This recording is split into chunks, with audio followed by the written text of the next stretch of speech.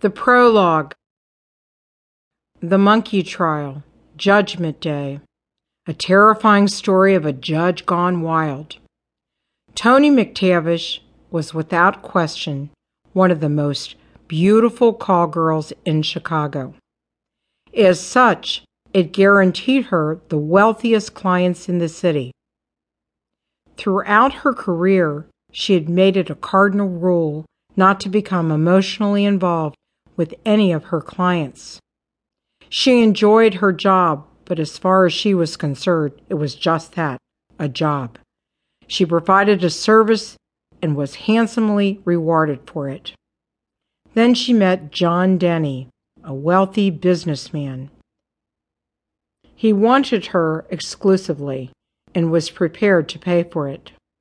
Aside from his generous monthly payments, he also set her up in a new apartment and gave her a luxury car. Toni settled into her new role. Life was good. After a few months, however, things changed. Toni started to have feelings for John Denny. She loved the lifestyle and the rewards that went with it, but she wanted more. She wanted a different type of commitment from John Denny. She wanted his love. Denny began to sense her changing mood and asked her if something was bothering her. She told him that everything was fine. One day, however, she plucked up the courage to tell him how she felt and what she wanted. His response shocked her. "You and I have a business arrangement. You provide a service and I pay for it. Nothing more." Toni walked away, disillusioned and sad. She made a few phone calls and discovered that Denny was married, something he had never told her. Her sadness was replaced by anger and a realization that John Denny was not for her. She told him that the deal was off and that she wanted to opt out of the arrangement. He accepted her decision without an argument, but insisted, "You have 24 hours to move out of the apartment, and of course I want you to return the car." "But the car was a gift. How can you ask for it?" she protested. On the advice of her close friend, she decided to leave Chicago and drive to Houston in her car. She was determined to begin a new life.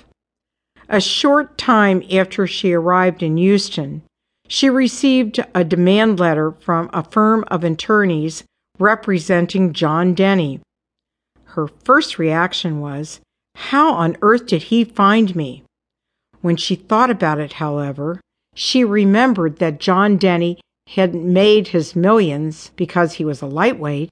He had significant ways and means of achieving almost anything. Enter Gerald Kuntz, a successful criminal lawyer. He offered to defend his beautiful client pro bono. He explained to her that Texas law was most definitely in her favor, so as far as he was concerned, the case was a slam dunk. The courtroom scene that followed was beyond bizarre. The presiding judge began to behave in an irrational way and exhibited an incredible bias against Toni. The courtroom drama, drawn from a real-life case, will astound even the most open-minded reader. The judge's unprofessional conduct created a circus-like atmosphere. Gerald Kuntz showed that he had very little respect for the judge and made sure that the man was finally disqualified. After he was replaced, the new judge ruled in Toni's favor. The final result has an unbelievable effect on one man. He becomes deranged and goes on a rampage. After murdering a man in cold blood in front of a theater audience, he begins to murder indiscriminately. After a massive manhunt, the killer is finally apprehended.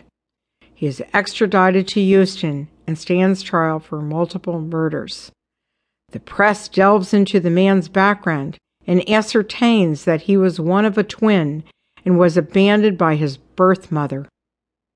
The prosecution, realizing that the man may be found innocent by reason of insanity, uses a handwriting expert to help with jury selection.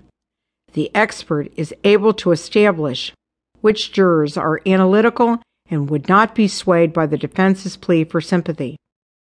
Finally, the man is found guilty and sentenced to multiple life sentences. After 3 years of incarceration, he agrees to be interviewed by HBO. A well-known psychiatrist is hired to interview the man. During the interview, the psychiatrist points out the most chilling fact about serial killers is that they are rational and calculating. The story takes an incredible twist as facts emerge from the interview.